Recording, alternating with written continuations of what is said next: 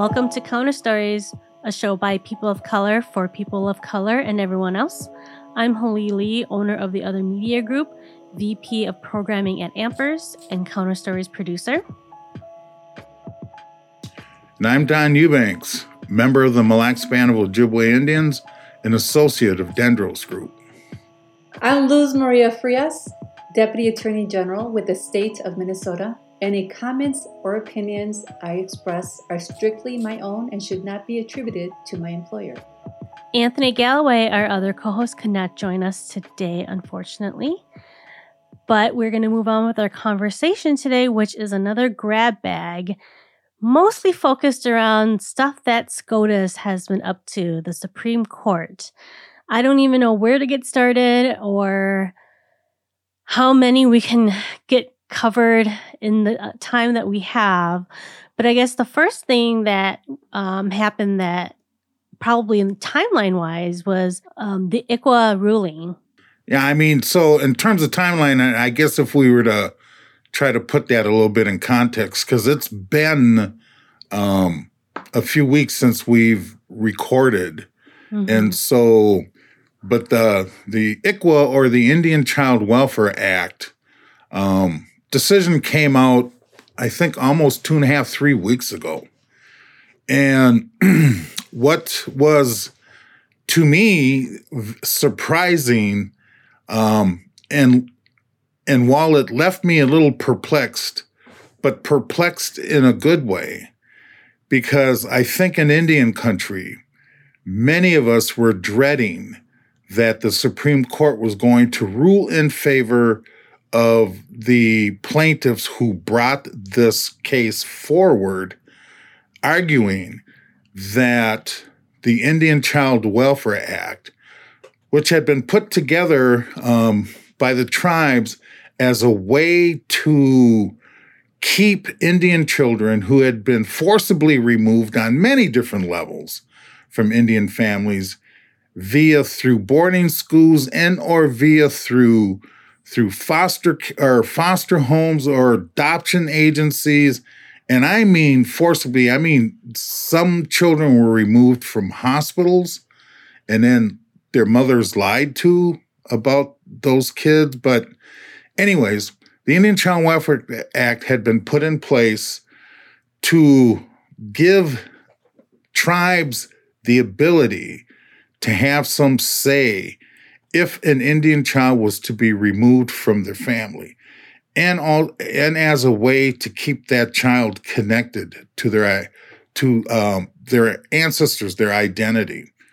For people who are still trying to understand, essentially the law says that Indigenous child should be placed with same or similar, same family, within the blood relatives or similar, like Don was saying, within the same tribal community, so that the child can then continue their cultural upbringing and honor those traditions that are so valuable to Native country.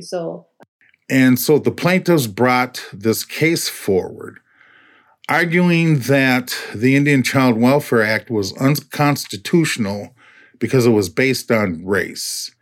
And so there was a white family that was trying to adopt a Native child. ICWA kind of prevented that adoption from moving forward because the child was enrolled in a tribe, and that tribe exercised its rights to try to place that child with a relative or someone connected to that tribe or American Indian community. So this case made it all the way to the Supreme Court, and the Supreme Court essentially ruled that the Indian Child Welfare Act was not based on race, but essentially based on tribal sovereignty.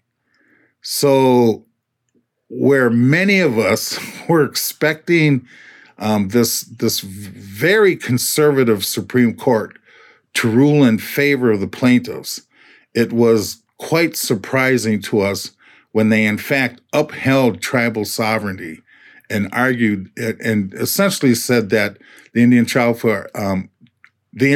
Welfare Act was not based on race, which fits in with the political um, the political identity, the political standing that indigenous people have in this country is that because of the nation-to-nation relationship that we have with the federal government and that covered treaty making and rights and all that are inherent with that, that it did give us a political standing that differs.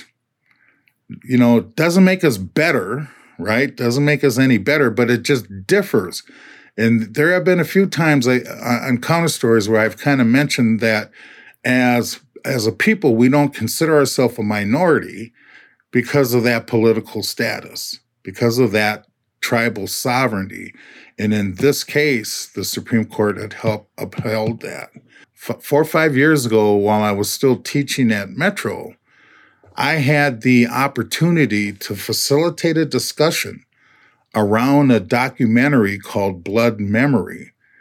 And that documentary involved individuals here from Minnesota, one of which was one of the lawyers who brought this case in front of the Supreme Court, who originally worked here in Minnesota, was instrumental in opening up the Indian Child Welfare Center over in Minneapolis, and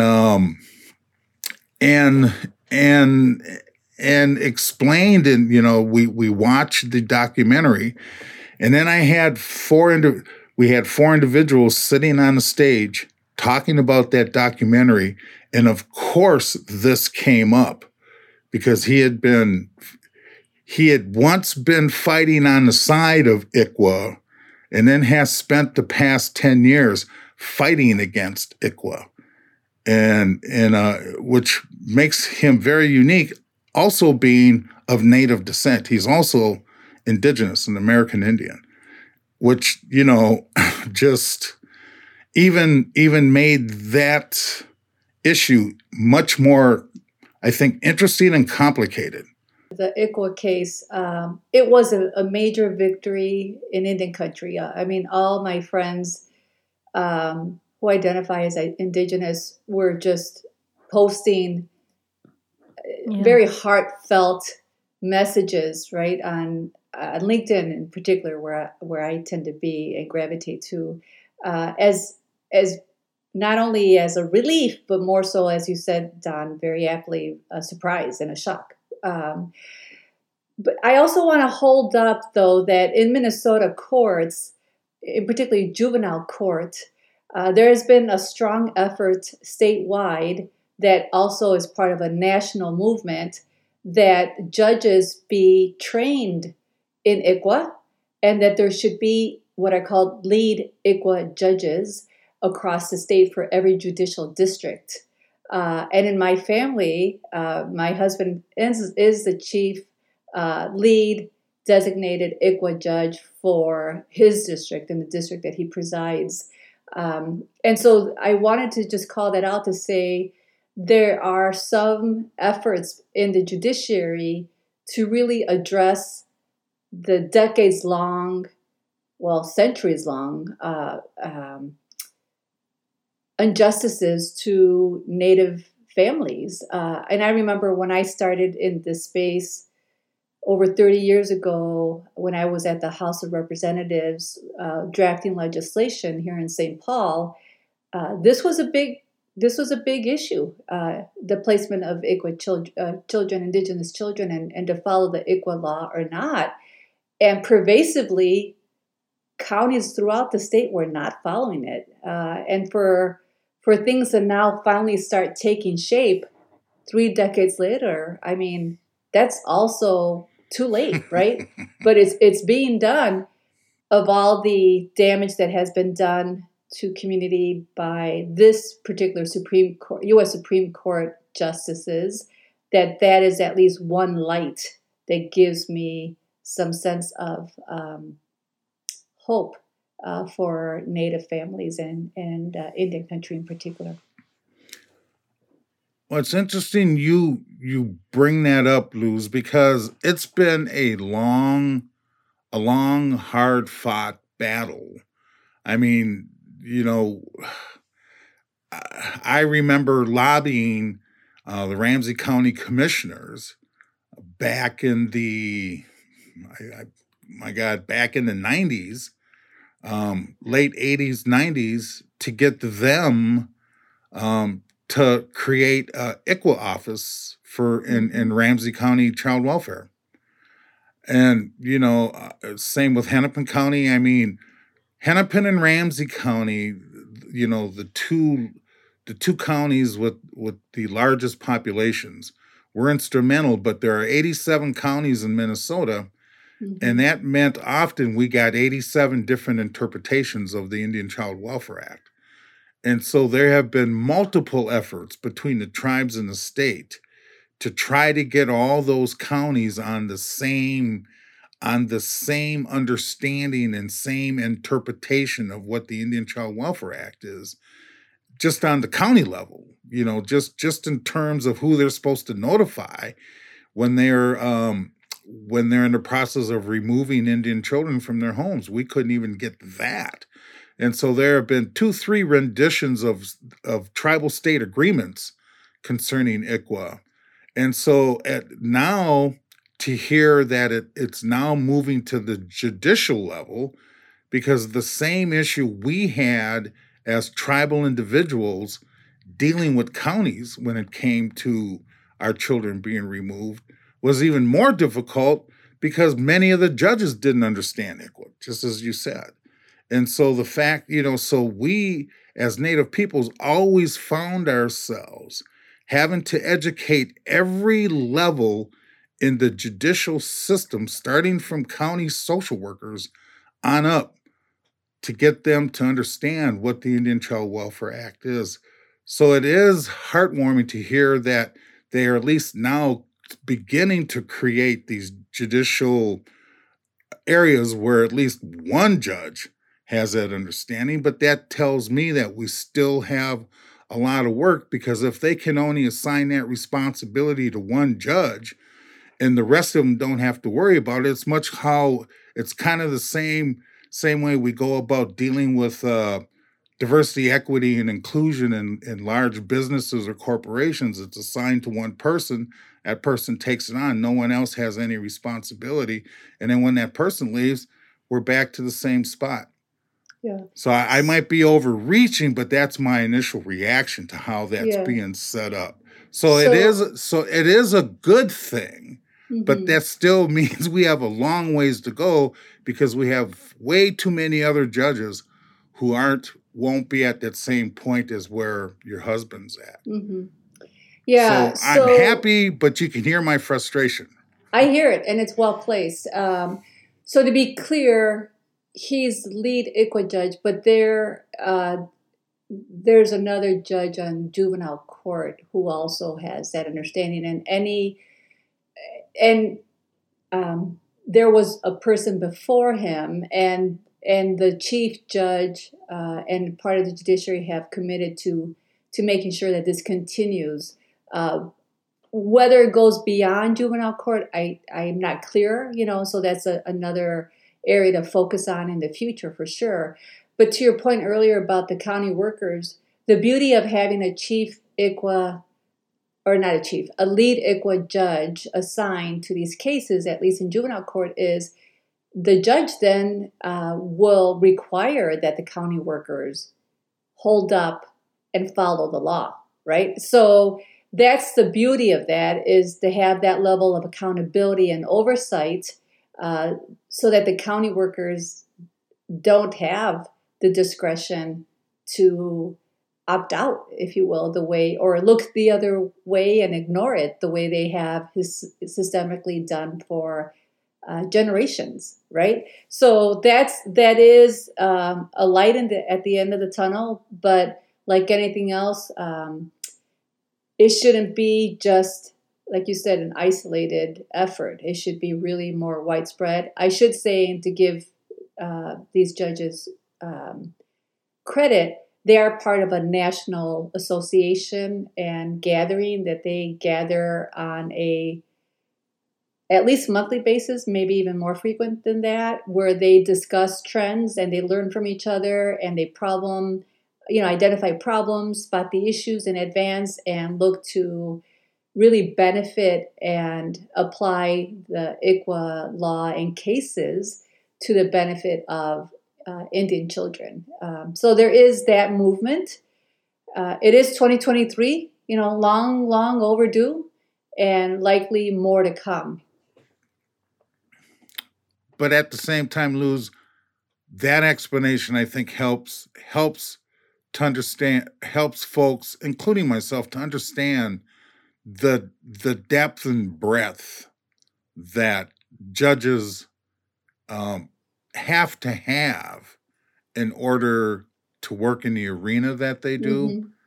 Because I mean, I can imagine that it was just one specialty, right, in this area that we're talking about. Right. Yeah. And so, and there are many different types of things. So kudos. I mean, while I'm disappointed that I'm happy that we're moving along in a positive direction. A part of me says, we need, there's so much more that needs to be done. But then at the same time, it's recognizing how complex law is and the work that these judges do have to do to stay on top of all these rulings, all these court cases. I mean, so it's absolutely incredible. And I think we need to give kudos to the state of Minnesota, who actually passed legislation this past session, strengthening the Minnesota families and VESI. I can't think of the entire acronym that's in place, but it's a policy that's in place that protects Minnesota families.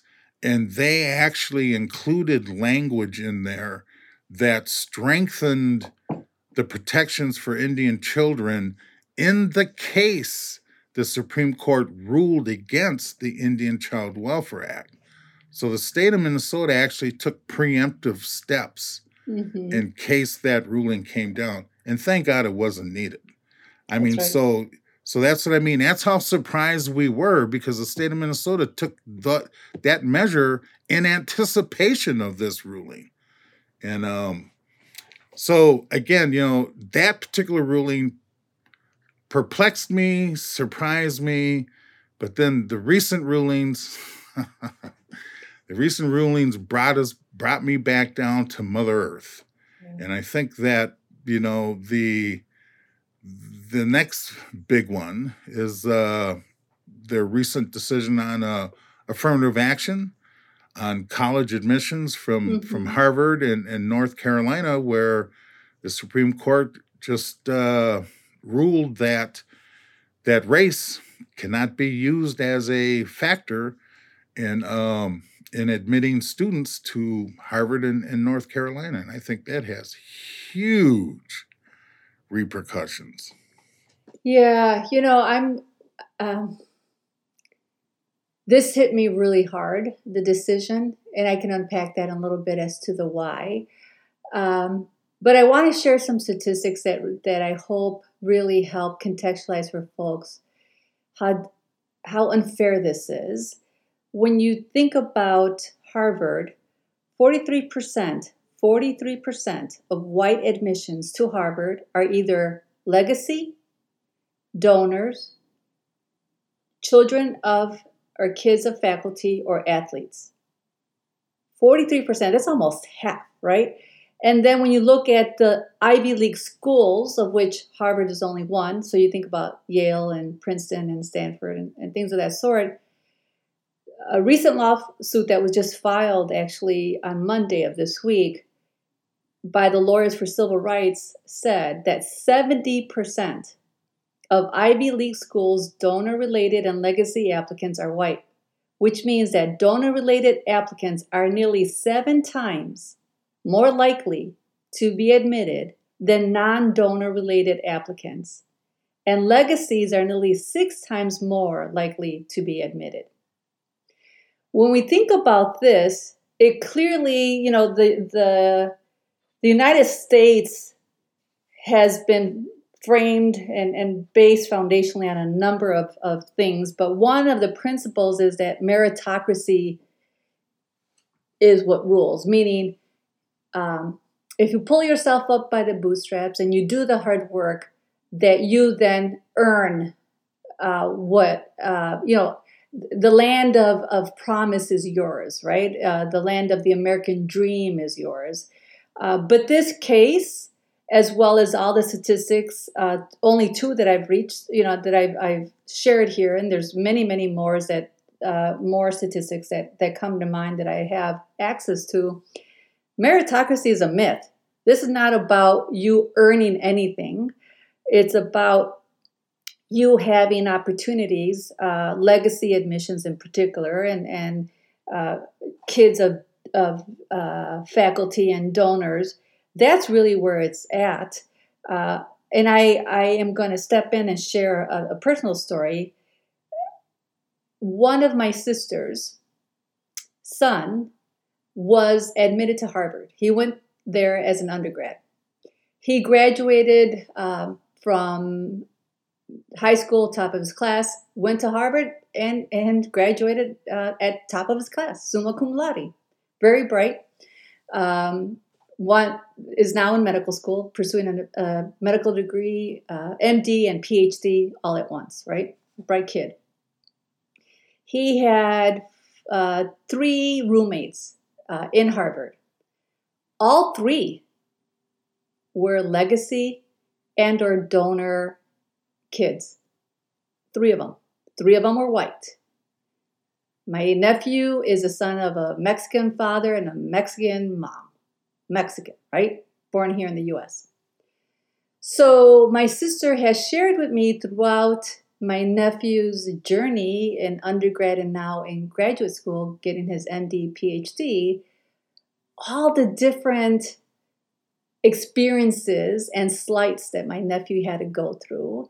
And it came to a point where, at any point in time where my nephew is walking through campus as an undergraduate student at Harvard with his roommates, that the roommates would try to one-up each other in terms of how much money any of their grandfathers or uncles had given and donated to the schools. One of the buildings was named after one of the kids' relatives, right?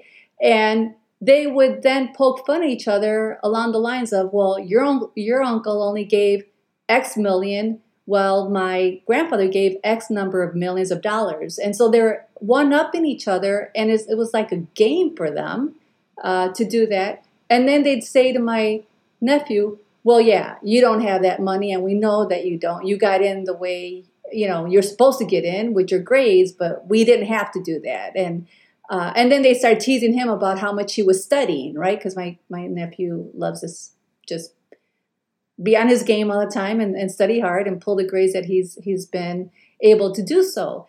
And it was almost like they still wanted to one-up him, right? And show him that, yeah, you don't have that money. You're here, but you're not as important as we are. And feeling that at the time, which is ludicrous, of course, because he came in with his grades and graduated at the top of his class with his grades, but they were still so intent on othering him and making him feel less than. So when this decision comes through last week, it hit me in various ways. Of course, it hit me collectively, right? And thinking about all of the students in the future that will not have access.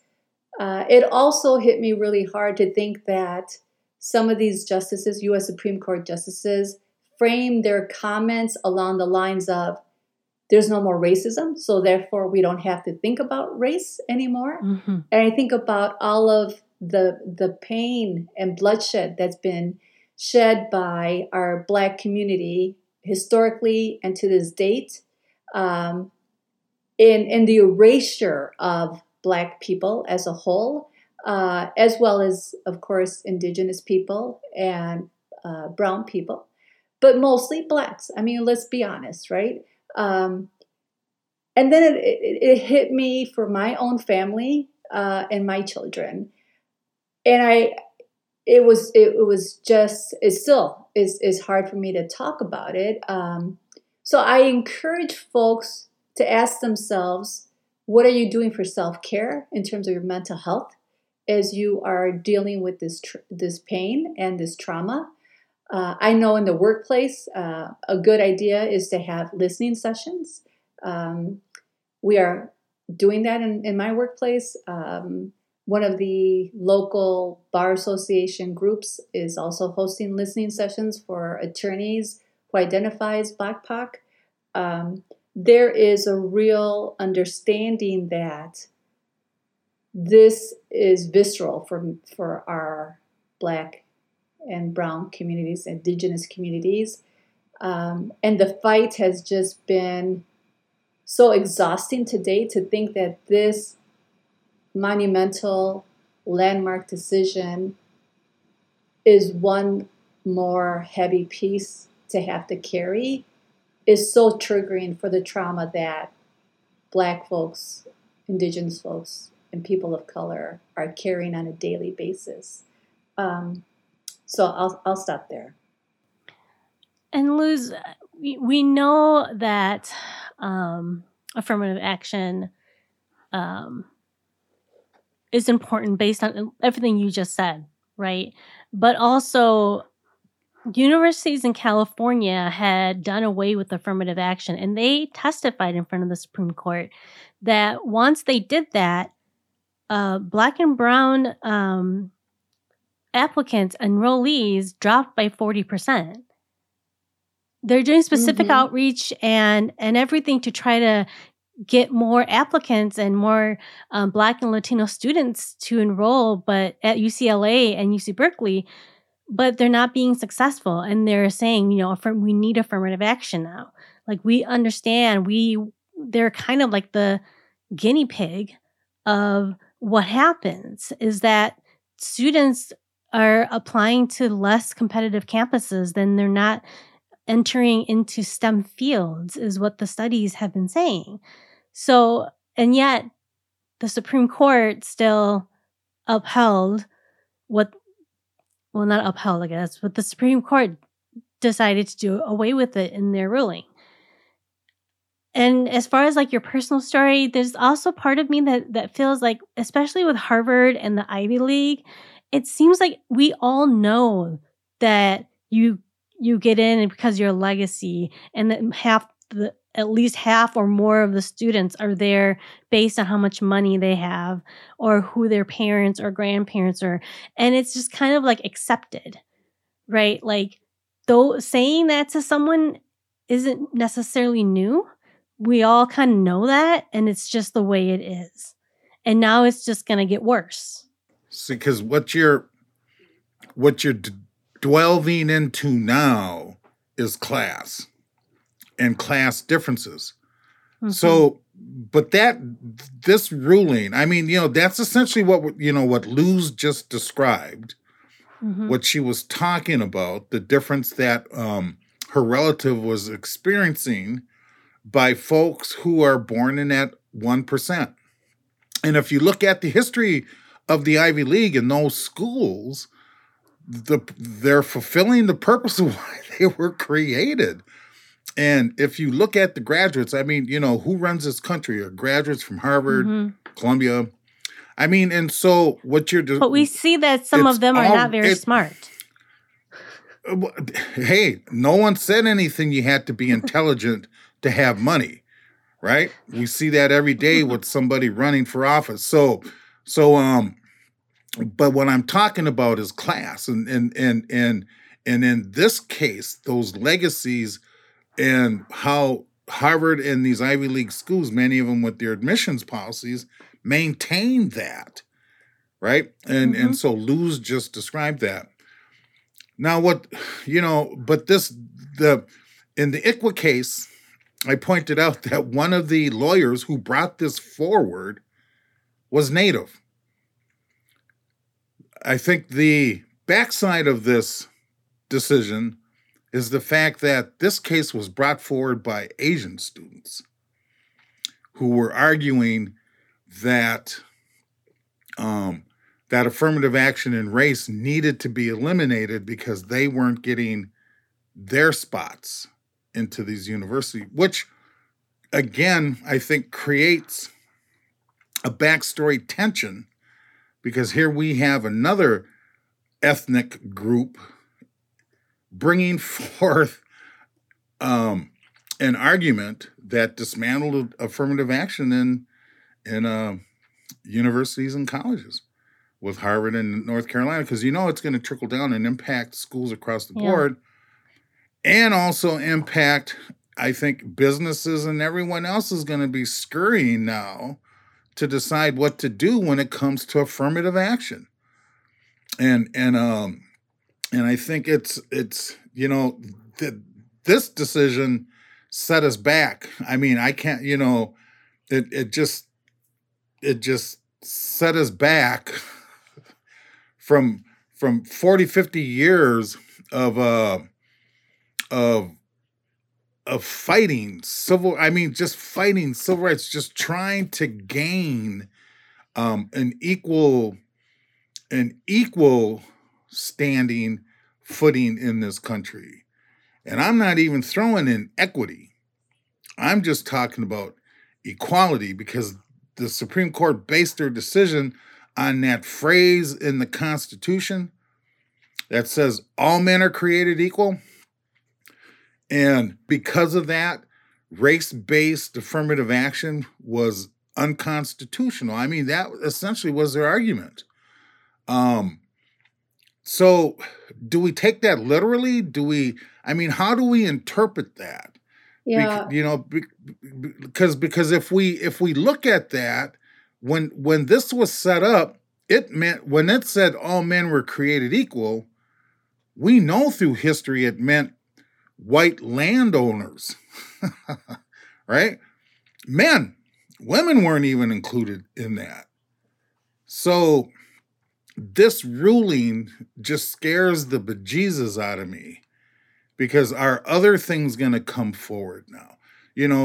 The largest benefactors of affirmative action in this country were white women. Not us. They're currently still. Exactly. Have been for 50 years and currently remain the biggest beneficiaries. Yeah. For me, Don, I appreciate you raising that point. So the plaintiffs, the Asian plaintiffs, were represented by a group called Students for Fair Admissions, right?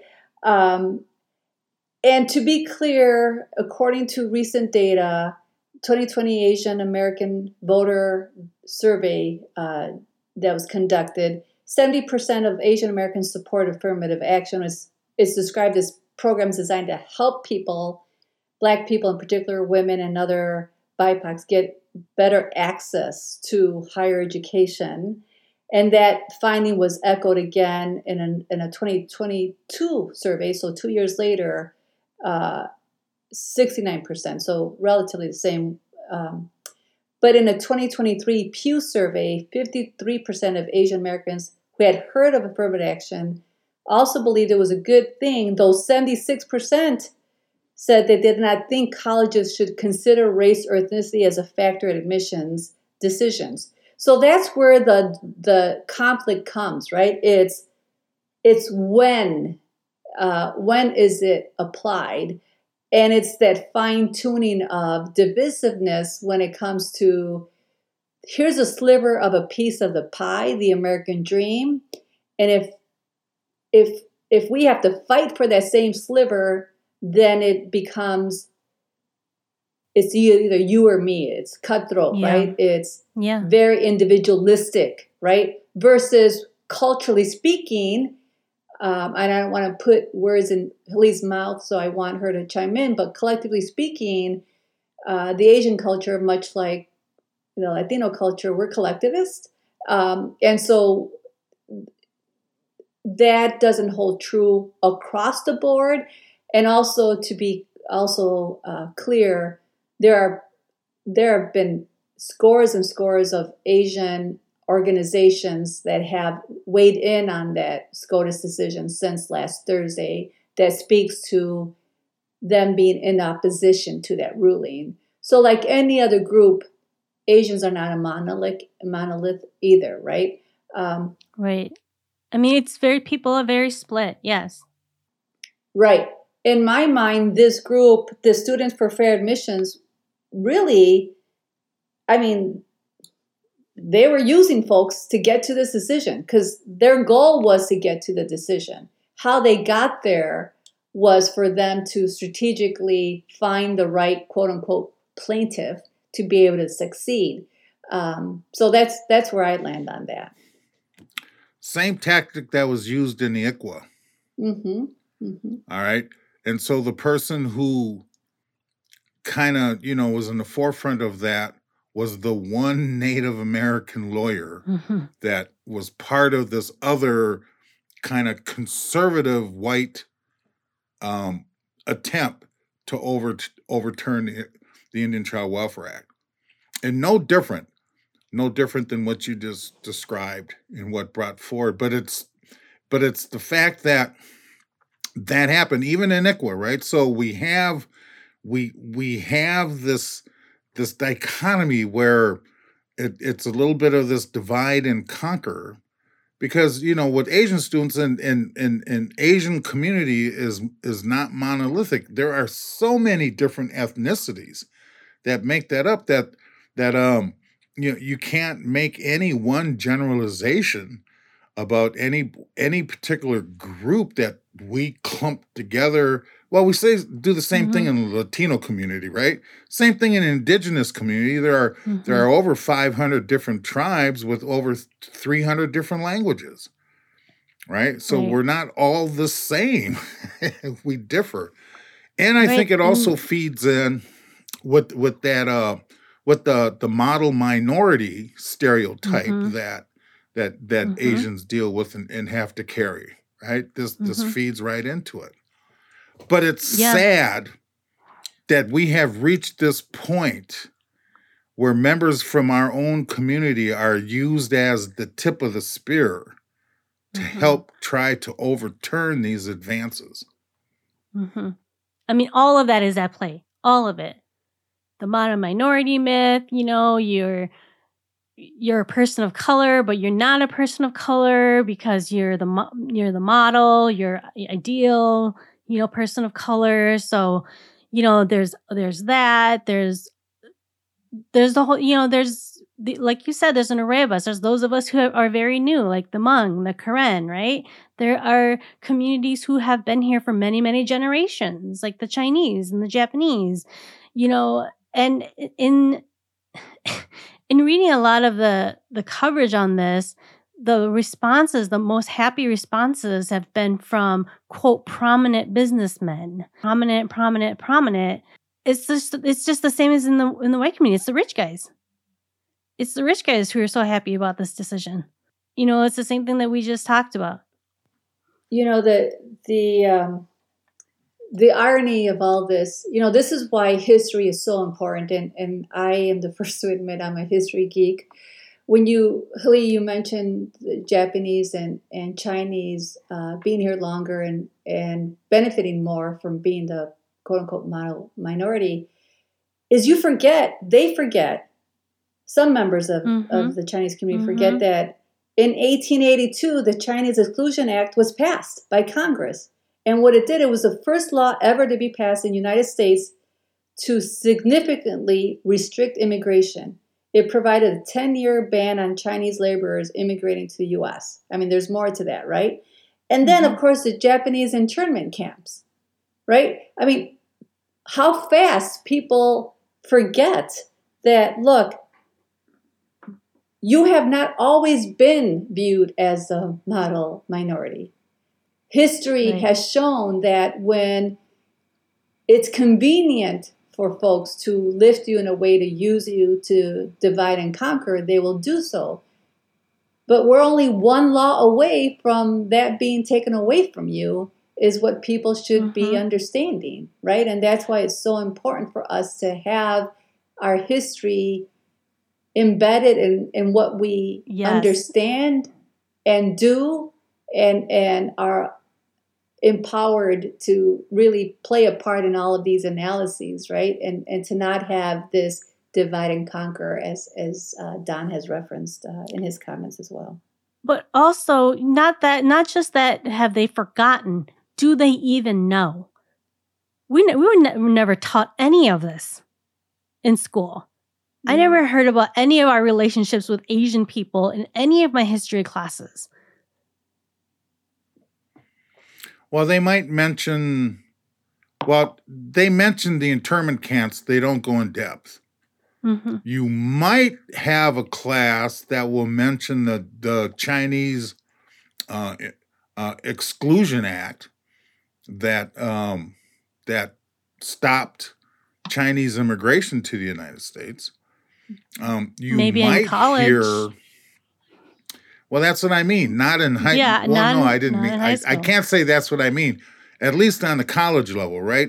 I mean, it's that type of history that we have been fighting to get included, because it's all part of our history, and it's all part of American history. But we categorize, this country categorizes it. And so we have American history, which means white. We have Black American history, which black. We have, I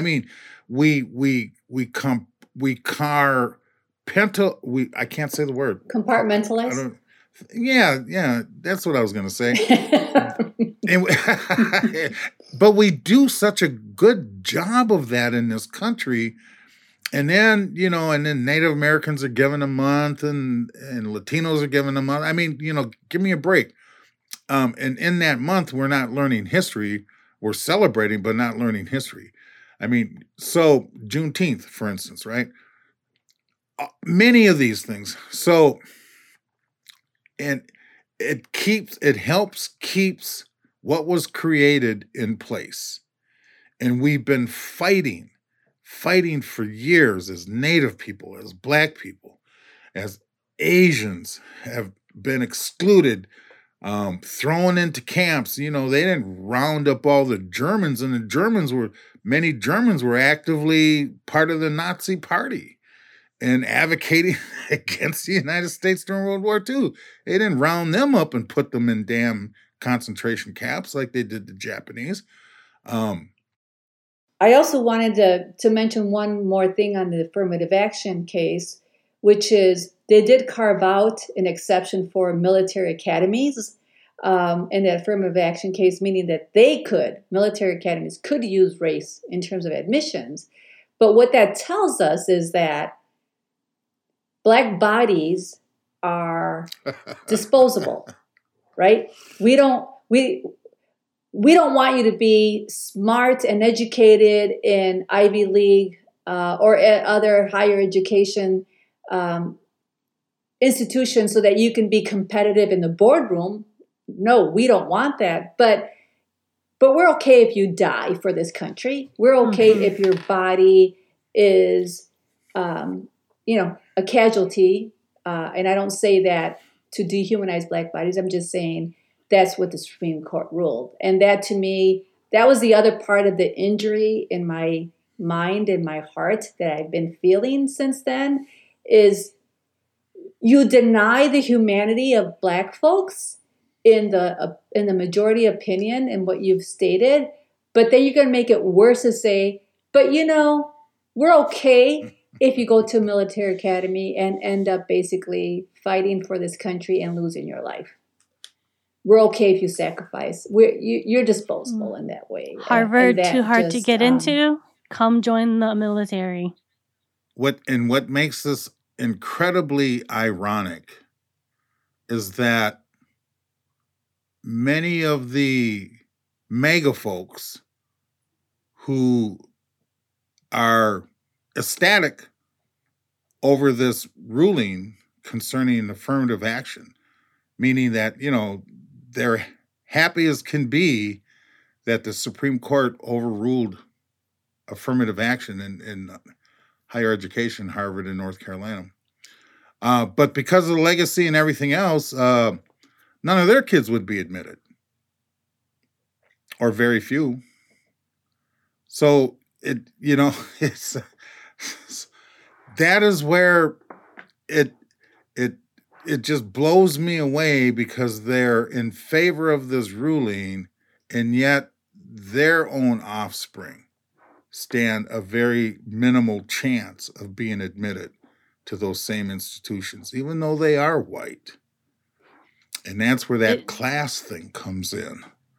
It's the voting against your best interests. You're being tricked into believing something, and you vote for it, even if it's against, even if it takes something away from you. Well, the one last thing I want to add on the affirmative action, and you hit the nail on, or you alluded to it, hitting the nail on the head with the word voting. That's the other part that I want to lift up here. This is why it's so critical for all of us to go out to vote every single election, because the conservative majority on the Supreme Court, they're a majority only in numbers, but their mindset is a minority in terms of numbers in our country, right? Mm-hmm. So we are now being guided and ruled by law by the minority mindset, but they have the majority in numbers. And I just want to connect the dots there for our communities, that this is why it's so critical to always, always encourage 100% voter turnout in our BIPOC communities, heck, in all communities, but in our vested interest, to make sure that we show up all the time, right? Every election, whether it's city, county, state, federal, show up, because those who show up end up reaping the rewards. And we're seeing this in living color. So to add injury to insult, so not only did we lose affirmative action, there was another court ruling, the Supreme Court came down, that ruled in favor of a Christian conservative woman who refused to provide, and I don't know what exact type of service it was. It was a website service. Website designer. She argued that her religious beliefs, she didn't feel she needed to provide that service, I think, to some gay individuals who reached out to have her provide that service. And she refused on her religious beliefs. Well, the Supreme Court upheld her case, essentially stating that her right of free speech overrides, even if the state you reside in have anti-discrimination laws in place, essentially. That's what this really... So they ruled in favor, stating that her freedom of speech overweighs having to provide a service to an entity or anybody who she personally doesn't believe she wants to do it because it's against her religious belief. So it's against her Christian faith, her Christian belief. I don't know if it would. I'm saying if somebody said this and said it's because my Muslim faith prevents me from doing it, I don't know if the ruling would have been the same. Oh no, heck no. But hell no. Are you kidding me? But here we go.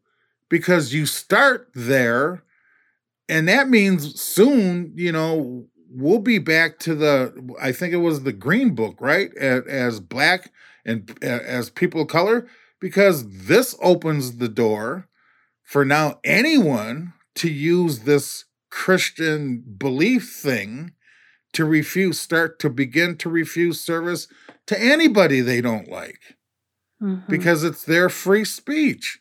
So here we go. So now we're back to the Green Book, right? Where it's safe for Black people to go eat and where they can go stay in this hotel and and here we go. And I mean, so this one just kind of on top of the loss of affirmative action it's just blowing me away. I mean, and we already have efforts by one party trying to overturn history, right?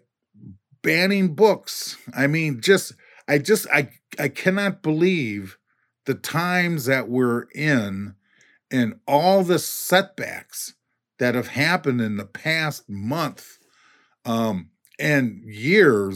past year or so, across this country that has just taken us back, almost essentially back to the Jim Crow era. Yeah. I'm sorry, go ahead, Luz, please. No, you make some good points, Don, and to add insult to injury, it was pretty much a hypothetical, in terms of what this website designer company was doing. Over the weekend, I also read that one of the named examples, the man who was in a gay relationship, was used as part of the analysis and the argument set forth by the plaintiff's attorney, which is Senator Hawley's wife. He didn't sign in for that. He didn't sign up for that. And he was interviewed, and he says, I had no knowledge that I had been used in that way, right? And it's not valid now because the ruling still holds. So that just adds insult to injury. Because another recent Supreme Court decision that absolutely perplexed me, I think for the very same reasons that we've been arguing about why this recent decision was horrible when it came to affirmative action and race and admittance, is how the Supreme Court overruled or did not rule in favor of, where was it, Georgia and North Carolina? Yeah, that Supreme Court case was with regard to Alabama, actually. In their whole redistricting, where where they actually stated that they could not redistrict the way they did because it diluted the votes of Black voters in the state of Georgia. And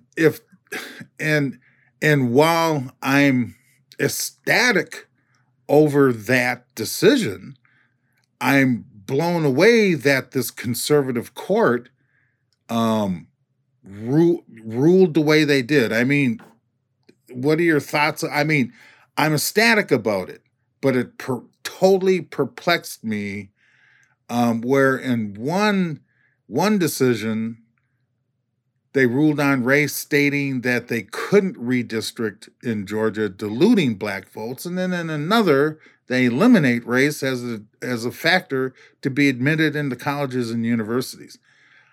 I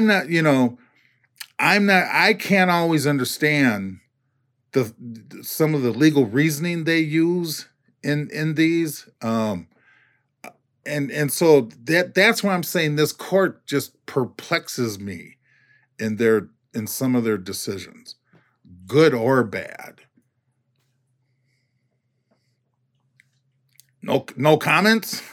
I mean, I would say, I'm almost like, in situations like that, I don't even know if they're aware that they're doing it, like, at all, or they are aware and they don't care, because in my mind, they're all, being led by private interest groups anyway. I mean, I don't want to seem like I'm like I don't believe in the system, but I don't believe in the system. So so it's like, oh, let's do something really great for Black people, and then tomorrow let's take this away from Black people. It's like, yeah, okay, because that lobbyist got you in that one, or you made a deal with that person to give this to them so they could do that. Politics. I'm just against politics. Even if they knew they're doing it, even if they are aware of it, they don't care. When we think about that, and the reason it's so hard to understand is it doesn't make sense, right? I mean, there's a dissonance in our minds that we're trying to reconcile, because usually logic, you can reconcile logic, right? But it is irregular on how they are approaching these various decisions, and there are other interests in mind, at heart. Justice Thomas, Clarence Thomas, is not the only justice who has been accepting these lavish packages, travel, and things of that sort. There are other justices that have since, in the last week or two, the decisions have come out. That's also been one that has come out in terms of the other justices on the Supreme Court. And right now there's a discussion as to holding justices accountable for these, what are called at least perception of election, or, not election, I should say that, perception of inappropriate acceptance of gifts, right? And while there may not be technically a violation, we have in law what's called the appearance of impropriety. Just the very appearance that it's wrong should be enough to guide any attorney, which of course all the Supreme Court justices are, to be on the correct side, which is err on the side of ethics and safety, so that your ethics are not called into question. And in this case, the Supreme Court justices, their impartiality should not be called into question by way of having any appearance of impropriety. And that's where we're at right now. And it goes to privilege, and it goes to access, and it goes to class, and it goes to nepotism. I mean, there's a lot that comes to play. And what it ultimately will do, unfortunately, is erode the public trust in our court system. And that is the most damaging part, in addition to the actual damage that's being caused to community, is that just judges, whether at the local, state, or federal level, they're all intended to be impartial, and we're supposed to be able to trust them. They're not political, quote unquote, nonpartisan, but this behavior and conduct all calls that into question, and it has us all questioning the trust that we have in our judiciary. And that's really hard when you think about there's 3 branches of government, right? So losing the trust in our judiciary, the U.S. Supreme Court in particular, losing our trust with regard to the executive branch, the president's office in the past, right? And then, of course, legislatively and the trust issues at Congress. So how do we call ourselves a democracy when the democracy itself, the very pillars, the 3 prongs to our democracy, are being called into question? And that note, I wish we could have ended on something better. So Anthony, he's our grab bag host, so poor downer me is sitting in. These rulings, man, you never know how they're gonna go. These days, more than ever, I feel like. And we'll keep talking about it here on Counter Stories.